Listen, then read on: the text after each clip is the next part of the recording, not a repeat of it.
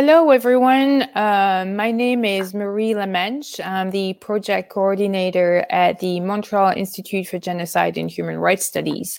Welcome to our 1-hour discussion titled Ethiopia on the Brink of Mass Atrocities. Thank you so much to our 4 panelists for joining us today. We have Sarah Hunter, who is the Communications and Digital Media Officer at the Global Center for the Responsibility to Protect.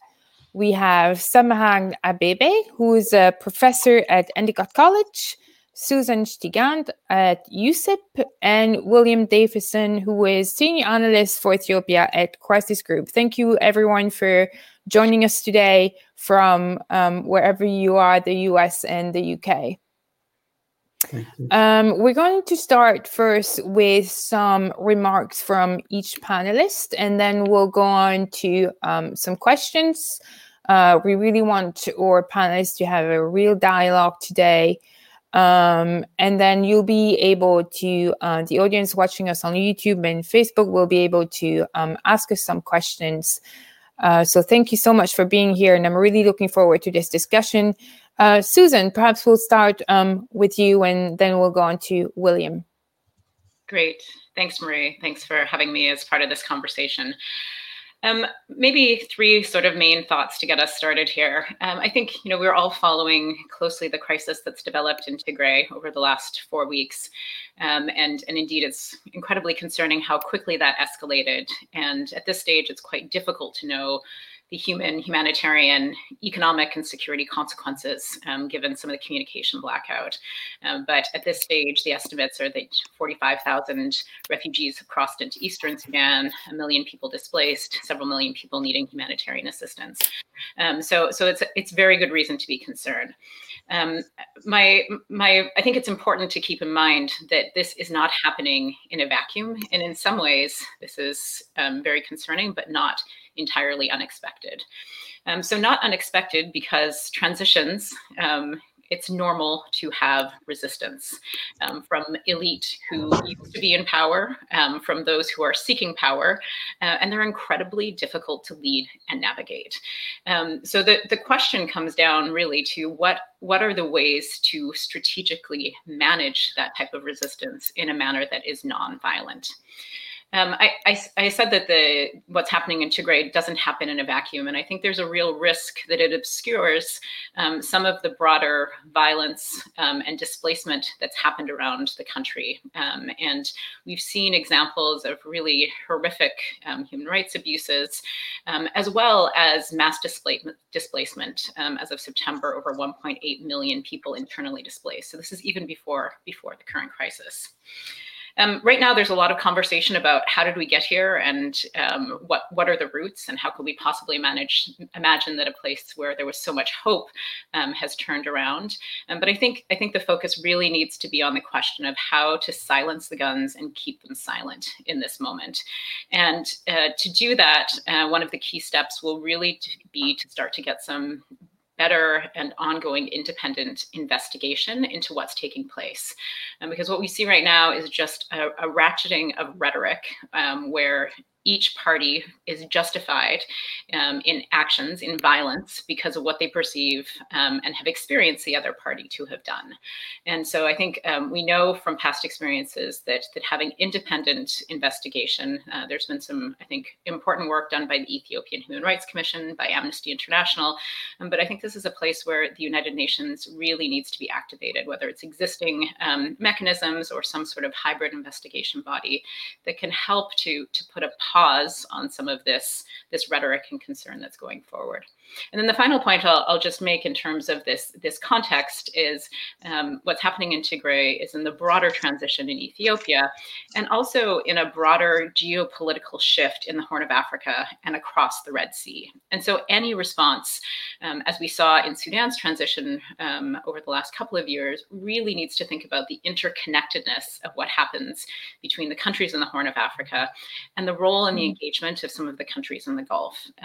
These actors can be positive to help to push towards and forge solutions that are nonviolent, and in cases they can be disruptive, and whether that's done intentionally or just because of the broader political dynamics that are playing out.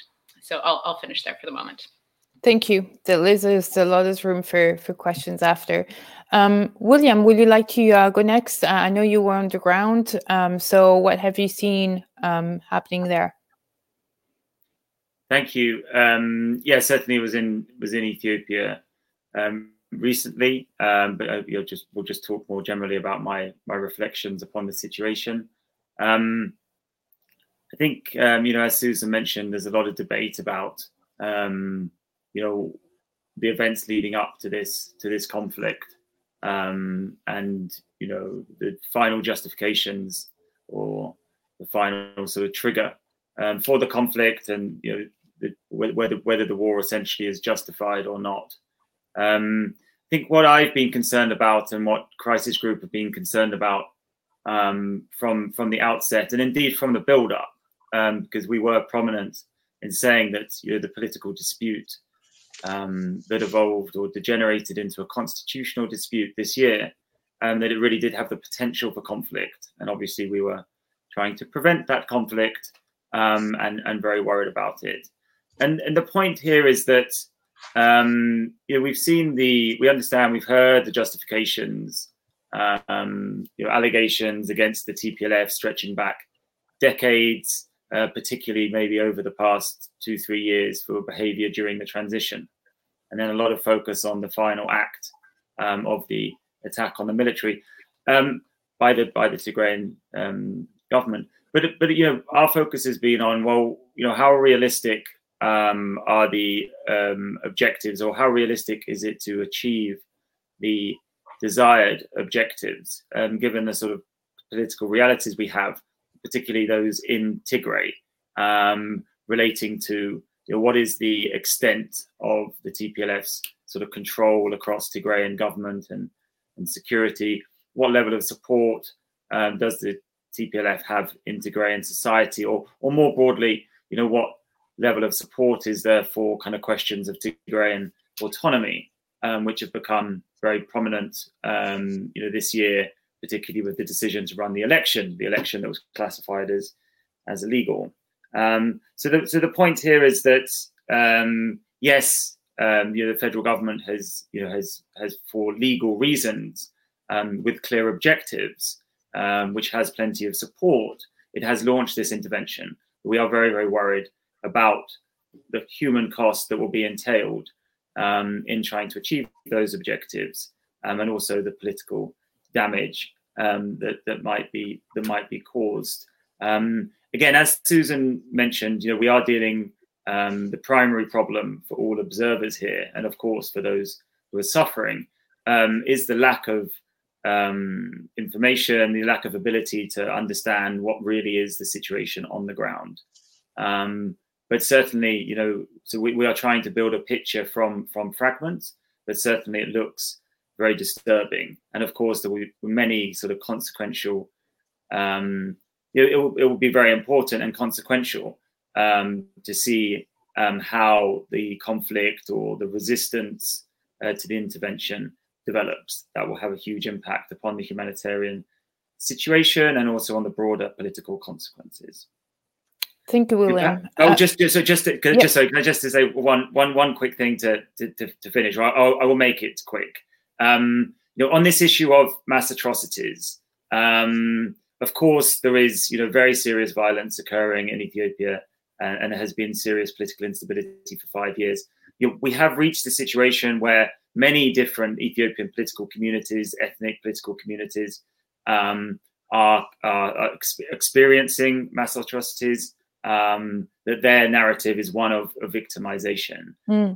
Now, of course, really that is most prominent amongst the Tigrayans. That's not the only claim around, but I think that again the concern we have is that this very fractious and violent political situation with so much bitter contestation that is going to be, in one way or the other, that is going to be exacerbated by the advent of full-scale conflict. We've had all sorts of terrible intercommunal violence, but because of this move into full-scale war, there is a danger that the type of atrocities that we've seen, including intercommunal atrocities, are exacerbated by that situation. Sorry, thank you. No problem. Thank you. Semarang, do you want to go next, please? Yes. Thank you. Thank you for organizing this timely event. I just want to give a broader political background about the conflict, because many people might have caught by surprise about this conflict, but for most of us who have been following the Ethiopian situation, we know that this is coming. I wrote my book in 2014 about ethnic federalism and the impact of really ethnic division. Since TPLF came to power in 1991, the Ethiopian political discourse has been transformed into ethnic lines. So the country is divided according to ethnic lines. The constitution provides us the right to self-determination, including cessation of national groups. And all this has exacerbated the relationship between the various ethnic groups in Ethiopia. And until 2018, TPLF had dominance in the economic, political, and military aspect of the system. TPLF represents relatively a minority ethnic group, while the majority ethnic groups, such as the Amhara and the Oromo, were largely excluded from the political system. So 2018, 2017, there was popular protest against the system. Finally, PRDF, which was a coalition dominated by TPLF, forced to elect the Prime Minister Abiy Ahmed as the new leader. So I think TPLF was expecting that Prime Minister Abiy Ahmed would continue to operate with a blessing of TPLF, but he swiftly undertaken many reforms, and also he consolidated his power, and he forced them to relegate back to Tigray.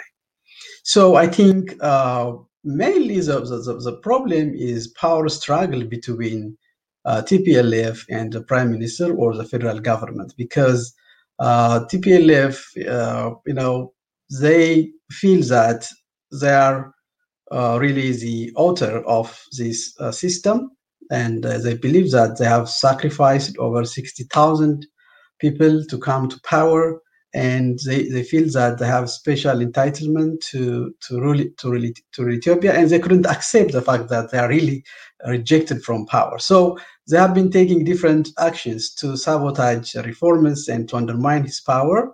There are many pretexts, like they accuse him of dismantling the ethnic federal system and to bring about a unitary government. But the Prime Minister didn't make any significant reform with respect to the ethnic federal arrangement. Even many people who support him accuse him of entertaining this ethnic federal arrangement. The other is the election, postponing the election. The TPLF didn't accept the fact that this election was postponed, and they had their own elections, and they consider the federal government as illegitimate. Finally, I think really probably the trigger factor for the current conflict is attacking the Northern Command, which was stationed in Tigray. And I think the federal government has no choice but to act and save the lives of the really people who have been targeted in the Tigray region. Finally, this conflict started. So yes, there needs to be a peaceful resolution of the political difference in Ethiopia, because I think many people may not realize that the country is now deeply divided according to ethnic lines.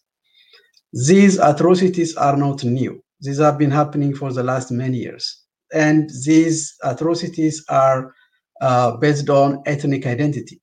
In Oromia region, in Benshangul, and in many other regions, such atrocities, crimes against humanity, ethnic cleansing have been committed. And the last one, which was committed by the Tigrayan militia group at Maikadra, which has been already confirmed by Amnesty International and the Ethiopian Human Rights Commission. They have already produced evidence to suggest that this has been committed by Tigray TPL-affiliated groups. So unless otherwise, there is a political solution for there really is a difference, because on the one hand, there are political groups who want to maintain this ethnically defined political system. There are others who want reforms because they say it's not legitimate, it was not inclusive, as well as it threatened national security as well as unity of the country. So unless the country finds some kind of solution balancing the interest of these groups, I think, even if the conflict in Tigray might be contained, there would be more other conflicts happening in the country. So political dialogue, reconciliation, constitutional reform is a way forward to address the root challenges of the country. Thank you.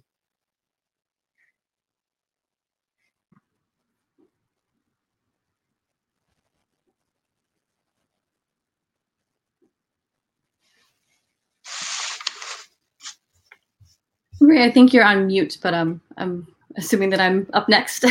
That's okay. Yeah, Sarah, do you want to go next? Sure, quickly. So I think my co-panelists have given a really great overview of the situation thus far. So I want to build on a couple of points. So my organization, the Global Center for R2P, focuses primarily on research and advocacy within the UN in New York and Geneva on populations that are enduring or at risk of mass atrocity crimes, so specifically genocide, war crimes, and crimes against humanity. And so we've been continually calling attention to the risks of mass atrocity crimes, specifically in the Tigray conflict, where we did see concerns and risks that war crimes and crimes against humanity could be perpetrated against civilians there. And given the information blackout, it's been very difficult, as others have said, completely ascertain what's been happening on the ground. But there have been reports that have come out via refugees that have fled to Sudan.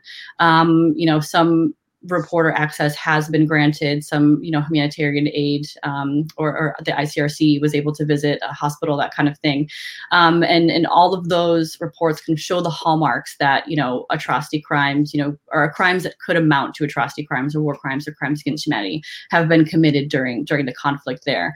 And these are things from just indiscriminately attacking civilian areas to the targeting of civilians based on their ethnicity, use of civilians as human shields, attacks on humanitarian workers, on healthcare workers, the deliberate blockage of aid, which has been featured very prominently by the UN as one of their calls for access. So these are all abuses that can amount to war crimes and crimes against humanity under international law. So in a broader context, I do want to build off on what William and Samahan said about broader risks around the country.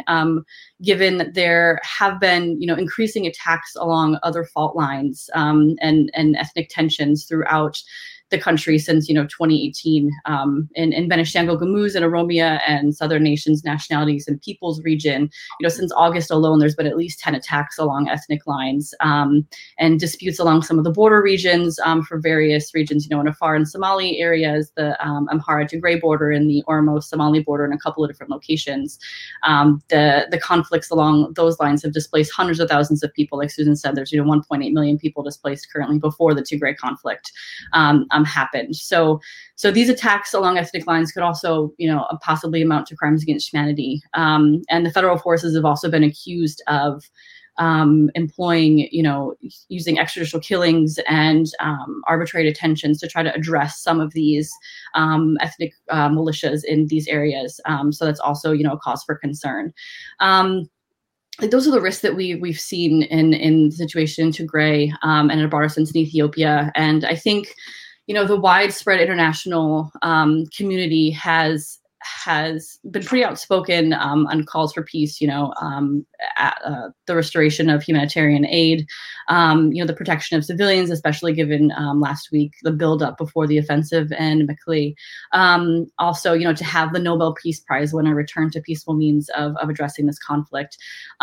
So, the AU has sent envoys. The UN and different agencies have been very outspoken. You've got international governments. The UN Office on Genocide Prevention and R2P released a statement highlighting risk factors and stating essentially that, if the root causes of the conflict in Tigray and elsewhere in the situation in Ethiopia aren't addressed, that the risk of atrocities remains high.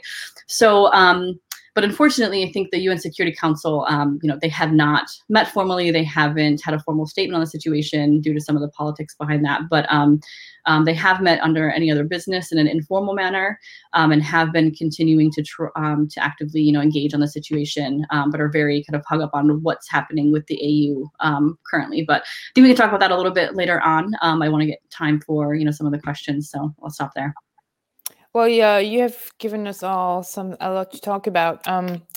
Obviously, our main focus is on civilians and the risks for civilians. What is the humanitarian situation like right now, both in terms of what has happened to civilians? I know a lot of them have fled the region.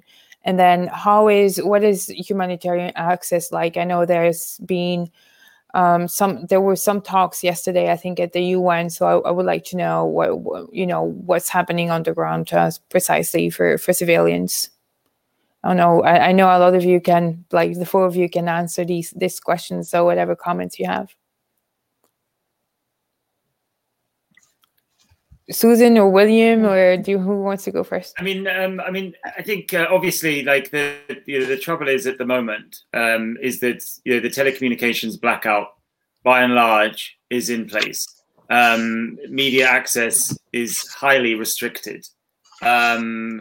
Access to humanitarian agencies highly restricted, and simply not happening to most of Tigray, most of the region. So we really don't know what the situation is.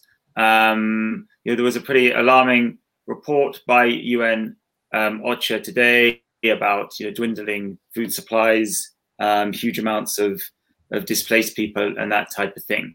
I think the bigger picture, though, is that yes, there was the agreement between the UN and the government yesterday, but it seems clear that whilst the federal government will be trying to restore aid and other government services to areas that it controls, this will be done in a pretty restrictive manner, so that the government will be very much in charge of which aid agencies are operating and where they're operating. It will be a very heavily and closely managed operation, as it often is in Ethiopia.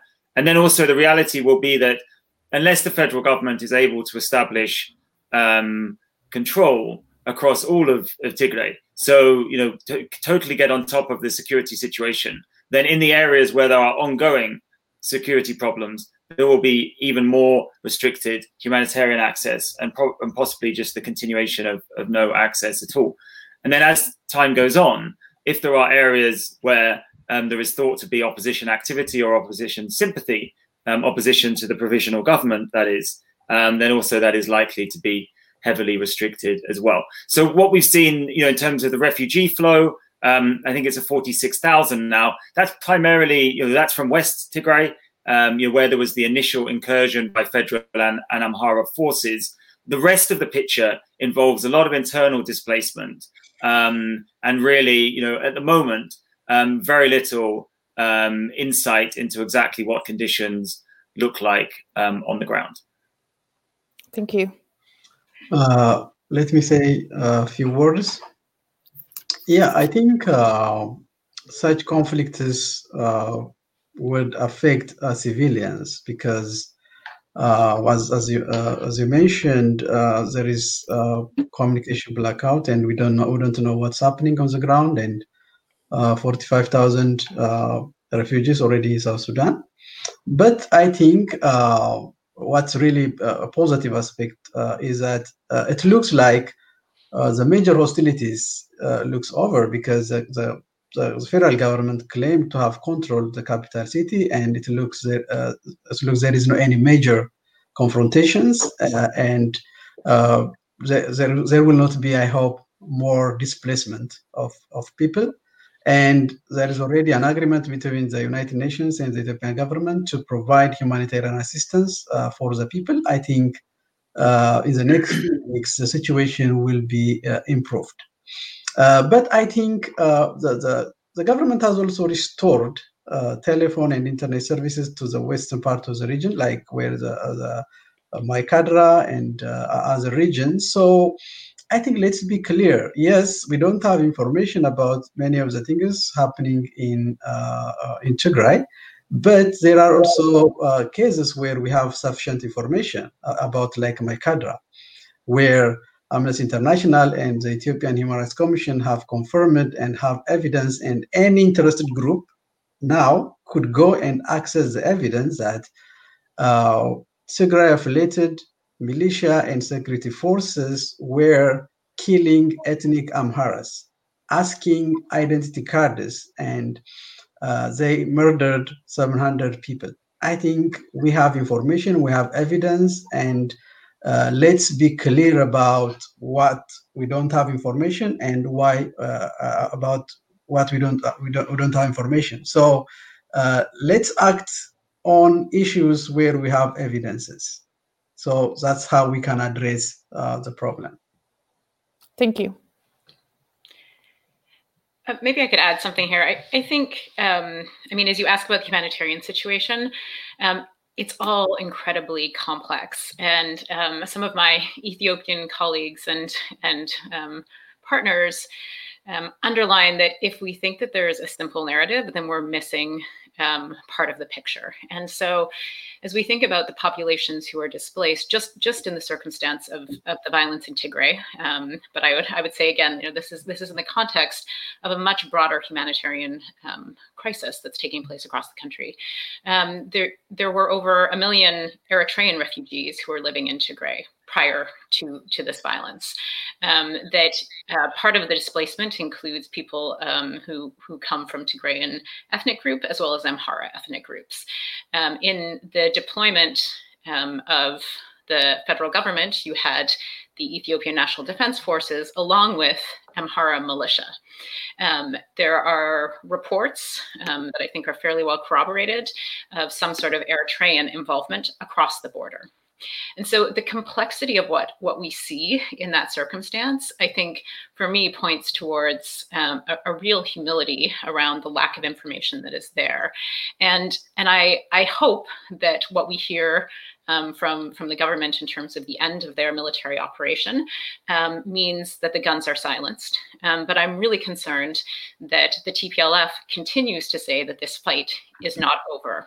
And while they have retreated from the capital, it's not clear where they are and what the next strategy looks like. And so I think as people are contemplating what a humanitarian response looks like, it's remembering that there wasn't sufficient funding to address the humanitarian concerns of the 1.8 million who were displaced prior to this violence. The UN has requested another 147 million to support those who are in Sudan. And I think there's a very high risk that we haven't seen the end of violence. And so that further complicates. And then I would just caution that, the work of humanitarian organizations in these contexts is incredibly complex, takes great courage, puts individuals, both Ethiopian and otherwise, at great risk. Advancing the humanitarian principle amidst such a complex set of conflict dynamics means that there has to be constant analysis and understanding of what's taking place, so that indeed humanitarians can uphold this principle. And I've heard so far there's some concern that if corridors are opened rather than broad unfettered access, that there's a risk that this may further entrench some of the divisions that have developed over the course of this fighting. So I think that's something to be really careful about from the perspective of risks of atrocities and mass violence. Thank you. Sarah, would you like to add a few comments? Sure. So I think the overview by everyone else was pretty sufficient, but I do want to just draw attention to the fact that Prime Minister Abiy said in Parliament on Monday that not a single civilian had been killed by the federal forces in operations, and just from the few reports that are coming out of some of the more eastern areas, I just don't think that that's entirely accurate. And I think it's definitely problematic to kind of say that, just because I feel like it lays the groundwork for some kind of rejection that the federal forces or their allies, these Amhara militias as well, took any part in a targeting of civilians. And, we have, in addition to the situation in Maikadra, which, the Amnesty has reported on, and so has the Ethiopian Human Rights Commission, you have reports from refugees that have fled to Sudan from, a town close called Humera, where they said that, basically the same thing happened to, or something along the same lines has happened to Tigrayan, ethnic Tigrayans living in that area at the hands of some Amhara regional forces. So I think it's, like Susan said, it's a very complex situation with, both sides trying to keep, to, give a specific narrative when it's obviously very competing. And I think that the fact of the matter is obviously somewhere in the middle. So I think it's important to keep that in mind as well. No, yeah, you're absolutely right. I'm seeing a lot of comments in the comment section right now, and believe me, the war of narratives, it's going on right now during our discussion on YouTube. So I'm trying not to pay attention to it, but it's a real it's exactly what's going on, and that's the difficulty, and I think that's why we want to keep the focus on civilians. What are the consequences for the region? Because we know that Sudan is already fragile and has been so for a long time, and it's Sudan is is in a transition itself. So what are the regional consequences globally?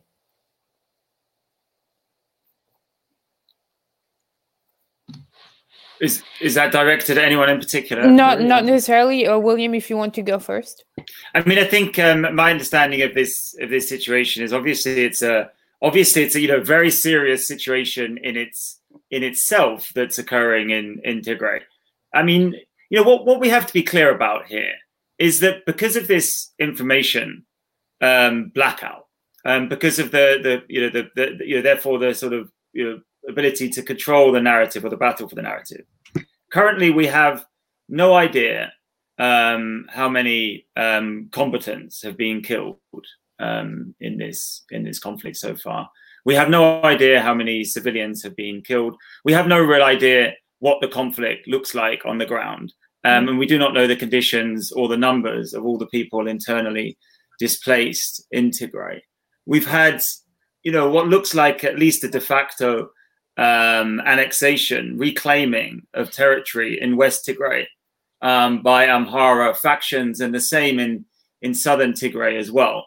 So there is just a huge amount that is not known about this conflict. And I think really, actually, it's that absence of evidence which is the most important thing here.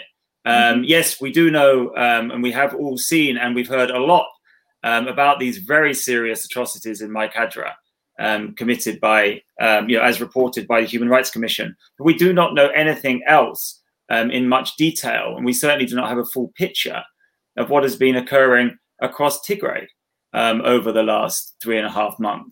And that should be the focus of all of us if we're concerned about human suffering and atrocities and the consequences of this conflict.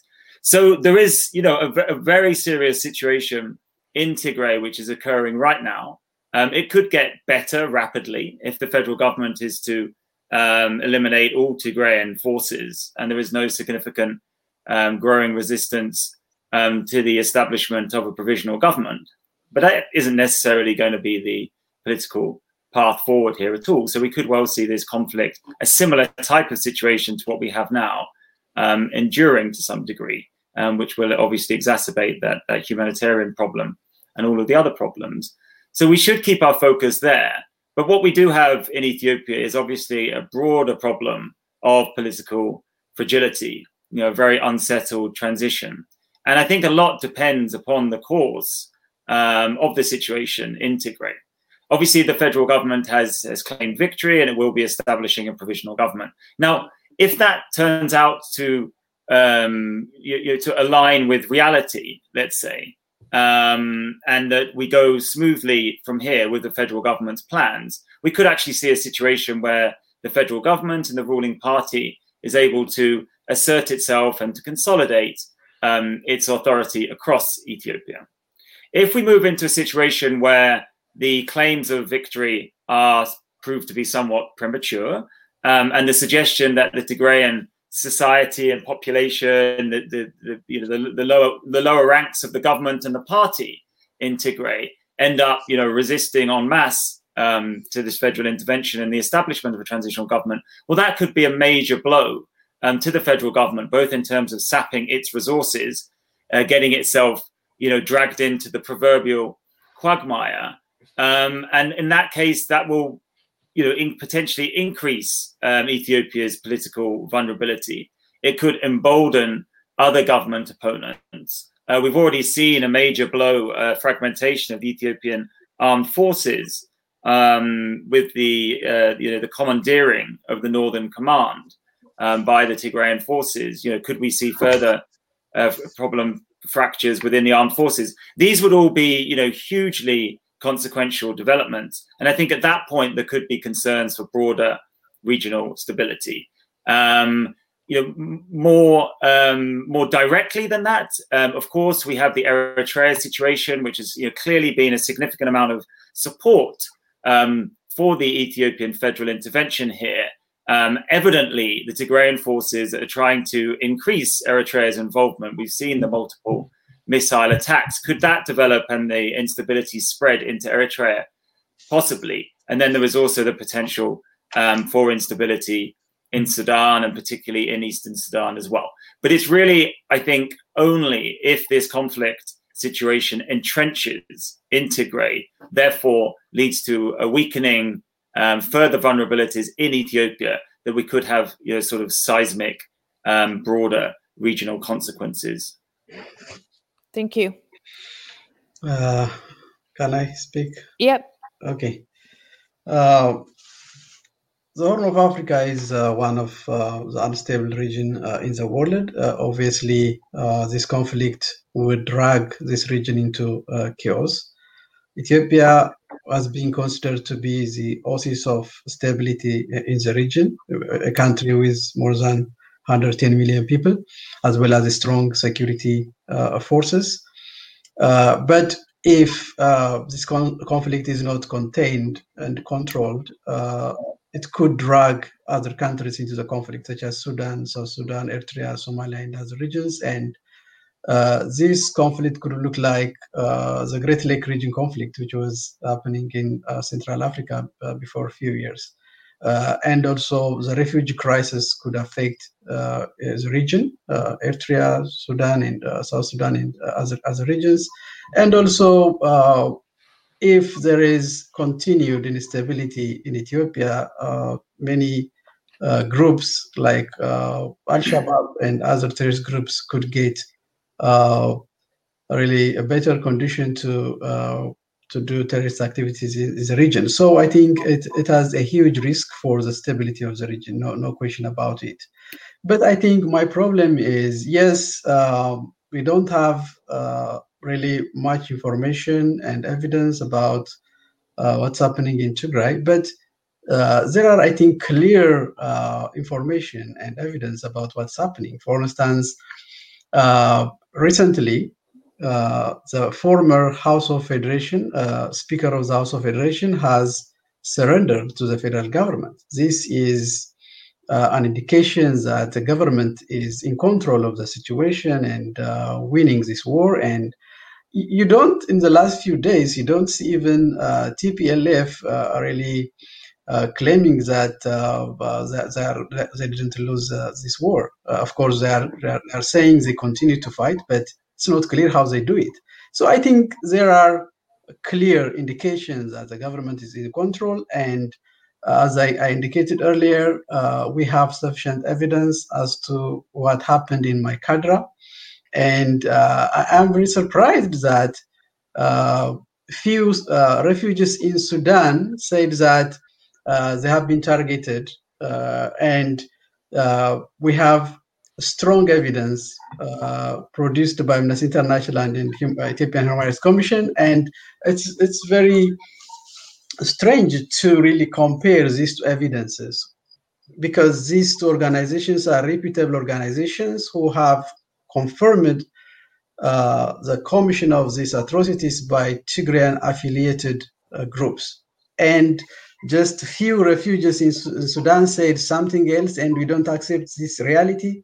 So in this case, how can we proceed? How can we address this situation? I think now any human rights group could access Maikadra and other regions to really get the evidence and the information. So let's be clear and let's take action and some kind of reaction to the situation where we have sufficient evidence and information. Well, I think William has made clear that that there's the government controls the narrative as well. So I want to give William a chance to respond to that too. Yeah, I mean, I think the point here is that the point I was making is that yes, there has been documentation by Amnesty and the Ethiopian Human Rights Commission of one incident in one part of Tigray, one town of Tigray, and indeed it's a very, very serious incident. Particularly the Ethiopian Human Rights Commission, the evidence in that report was very, very convincing. The Amnesty report the evidence was weaker. Now, with the Human Rights Commission, that was a preliminary report. I've spoken to people who are involved in the documentation, and what they are doing is trying to, establish, some of the broader context. Indeed, trying to speak to some of the refugees who fled into Sudan, who are overwhelmingly Tigrayan, and perhaps we will then see, a similar type of evidence that's been presented about the incident in Maikadra.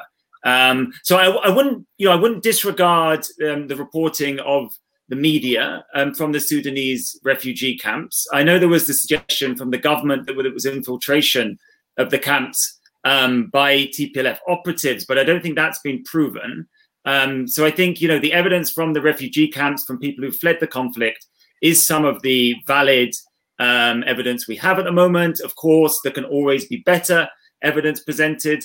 But that's that's what we have at the moment. But I think the major point is that, as I described before, at the moment, largely in terms of independent monitoring and verification of the claims of the two sides, basically this is being a conflict that is being carried out under the cover of darkness at the moment. We have really very little independent access and monitoring. And I think this should be remembered. And I think this should be prioritized as a concern rather than just focusing on the incident, the one atrocity that has been well documented so far, because we may well find out that there have been many other atrocities. I mean, I am hearing reports of thousands of deaths of civilians and combatants. I can't prove that, but as time goes on, reports will emerge, incidents will be detailed. And I think we should very much keep an open mind about that. I fully, I do agree with you. I think, William, I think we should, in these wars, the government often controls the narratives over the others. One question that I would like to go to Susan and Sarah is the role of the African Union and then the role of various UN agencies. I know you both kind of specialize perhaps more in that area. What have UN agencies and the AU, what have they been doing or discussing or not discussing? Sarah, do you want to lead that one off? Sure, I can start that one. So I think that there's been, a large response, by UN agencies. I think specifically the UN Refugee Agency and the High Commissioner, Filippo Grandi. I think on a daily basis, he's been continually speaking out for the need for humanitarian access over the last few weeks when it wasn't available, and how the blocking of aid into Tigray was, you know, an urgent threat to an already vulnerable population there. So as mentioned before, there were already, you know, at least almost 100,000 Eritrean refugees in, you know, 4 camps in Tigray. There's also, you know, a large number of already displaced Ethiopians that were relying on this aid already before the situation came to pass. And, you know, he's traveled to Hamdat in Sudan to, you know, meet with refugees and, you know, call for support for the camps there. You know, the camps that are being built for refugees are in a very, you know, remote area with very little access. And so trying to ensure that they are, you know, taken care of in their time of need. He's also expressed, you know, significant concern about some reports coming in regarding Eritrean refugees being, you know, forcibly repatriated to Eritrea, or, you know, it's somehow being interacted with the possible involvement of Eritrean forces. None of that can obviously be confirmed, but he has mentioned that you know, that would mark like a very significant breach of international norms and international law. So obviously, you know, they're happy to see that the government and the refugee agencies and the aid agencies have pact to actually, you know, start allowing some hopefully supposedly unfettered access to the region. But I think, as William pointed out and Susan pointed out, you know, ensuring that that's the case is going to be instrumental in how that plays out. Additionally, some other organizations within the UN have been outspoken. Obviously, the Human Rights High Commissioner for Human Rights has, you know, released some statements, multiple statements, which I think is important to note. I think shows the severity of the risks of the conflict, because I think her preference for diplomacy is a little bit more behind the scenes and one-on-one. And also, the Office on the Special Advisors on the Prevention of Genocide and R2P released a very strong statement highlighting, you know, for the UN, the risks of atrocity crimes being committed, not only in Tigray, but as we've been discussing, the broader country. And so stating that, you know, if the roots of the situation aren't addressed, that, you know, atrocities, the risk for atrocities in Ethiopia, in Tigray, and otherwise remains high. I guess I'll kind of wrap up with the council, the Security Council specifically. So I mentioned before, the council hasn't met formally or produced any type of press statement or formal statement on the situation. They've only met on the situation under any other business, or AOB. And what's unique about AOB, for those who don't know, is that, you know, no state can veto a holding of an AOB meeting, but the meetings are informal, not on the record, and completely private. So unless you know, a state comes out and says, you know, what will happen there, the general public and the wider community isn't going to know. And I think, as some have seen, there was some back and forth on whether to hold a meeting or not to hold a meeting. You know, basically some of the African states wanting to, you know, postpone the holding of the meeting because they wanted to see how the AU was going to, the AU that had sent envoys were going to reach Addis, and what impact that was going to have on the situation there. So, you know, I mean, my hope is that, you know, I think that the UN Security Council should be taking a more outward stance on the situation, and, you know, calling for the protection of civilians, you know, calling for the insurance of the delivery of humanitarian aid, and you know, expressing that, you know, under that, you know, protection of civilians and you know, getting access to see, you know, and assess what's actually the situation on the ground is very important. So I think I'll stop there. Thank you. Maybe I can just add on the African Union. So the under South African President Ramaphosa, who currently chairs the African Union, 3 envoys, former presidents, were appointed to go to talk to the federal government, ideally talk to other parties as well, about how to silence the guns, which is the African Union's priority and theme this year as part of its broader Agenda 2063. And I think it's really important, if we look back at other circumstances where there have been risks or circumstances of mass atrocities in the region related to domestic issues that may or may not have had regional implications, like Kenya in the election violence. it's really critical that the international community rallies behind and provides support through its diplomatic messaging, through technical and financial assistance, if and as needed, to the African Union's initiatives and work. And I think that this will become increasingly important. One of the biggest challenges that I think is faced on a political front is this deep polarization, and the perception that comes from the legacy of 30 years of a government where there were reported, documented instances of corruption, of human rights abuses, and the expectations and the divisions that have been created over the last 2.5 years. And one of those is a sense that any sort of negotiation accords equivalence between the government itself and the TPLF. And I think this is where there needs to be a more creative set of thinking and really a more foundational conversation about the horrific costs of violence. And on the other hand, the potential and possibility, if Ethiopia were to be able to continue on this trajectory that meets the great hopes and expectations of the Ethiopian people for a different kind of country going forward. And I think that this is an incredibly complex conversation to navigate. But I also worry that in the context of the UN Security Council, which remains incredibly divided itself, leave aside Ethiopia as a specific issue, that the choreography leading into that needs to be really carefully managed. And so in that circumstance, activating some of the UN agencies, using the UN's good offices, and I think some of its best possibilities to be seen as an independent body, which clearly we see in the conversation that's taking place on the sidelines of this panel, that we need to get to a place where people have some greater trust and some greater credibility in the institutions that exist, and will hopefully protect citizens going forward. Yeah, looking at the comments on the side, I wonder how some kind of national dialogue between these between different groups and communities can take place, considering the current conflicts. How do you see that happening? Perhaps William, do you see something like that happening between some kind of, how can you establish trust between people to discuss these things, considering the narratives are so polarized?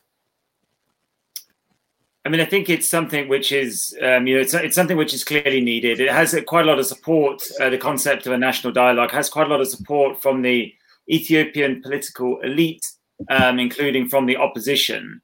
Arguably, it's something which should have occurred at the outset of this transition, particularly, especially in retrospect, we can see that. And I think really what's happening at the moment is that we are in a period where the trajectory is that the ruling party, the Prosperity Party, it has been sort of consolidating its position, let's say, after recently being established. We've had all of the political problems this year, partly related to the COVID-induced election delay, and that's put us in a circumstance where a lot of the main opposition actors are either imprisoned as a result of the July violence in Oromia, and now, of course, we have the conflict against the only formal opposition bloc in the federal parliament, the TPLF. So I think that the optimal moment for a national dialogue to really assess a post EPRDF Ethiopia, to work out how all these political forces can be reintegrated into Ethiopia after being exiled, and to deal with these major political differences we have, the opposition to the multinational or ethnic federal system, the differences over history and the competing narratives, for example, between Oromo and Amhara nationalists, for example, or obviously the Tigrayan question that is so prominent now. The ideal time to address that would have been at the outset of this transition. We're now into a process where it's become kind of an intensification of a violent power struggle. And if we are going to get to a meaningful national dialogue, it will mean a fundamental rethinking and change of approach to Ethiopia's political problems. At the moment, we have one political vision, a broad political vision that is being implemented primarily from the center. We don't know all the details of the end state, but we see a process where that federal and central power is being exerted along with the vision. And that's the path we're on at the moment. Our concerns at Crisis Group is that is going to lead to continued instability due to blowback from political forces, particularly ethno-nationalist political forces that do not share that vision. But at the moment, there isn't really any sign of that type of compromising approach from the ruling party and the federal government. Thank you, William. That leaves us only 2 minutes to thank you for participating in this discussion. Obviously, the comments on the side prove that there's a lot of work to do. There's a lot of polarization, a lot of different narratives, and I think it's important to remind our audience to keep comments polite. Thank you very much to the four of you for joining our discussion today. I hope we'll look at the situation further. So thank you very much. And I hope you have a nice Christmas break wherever you are as well. Thank you. Thank you, Marie. Thank you very much. Thank you very much. Bye-bye. Bye. Thank you.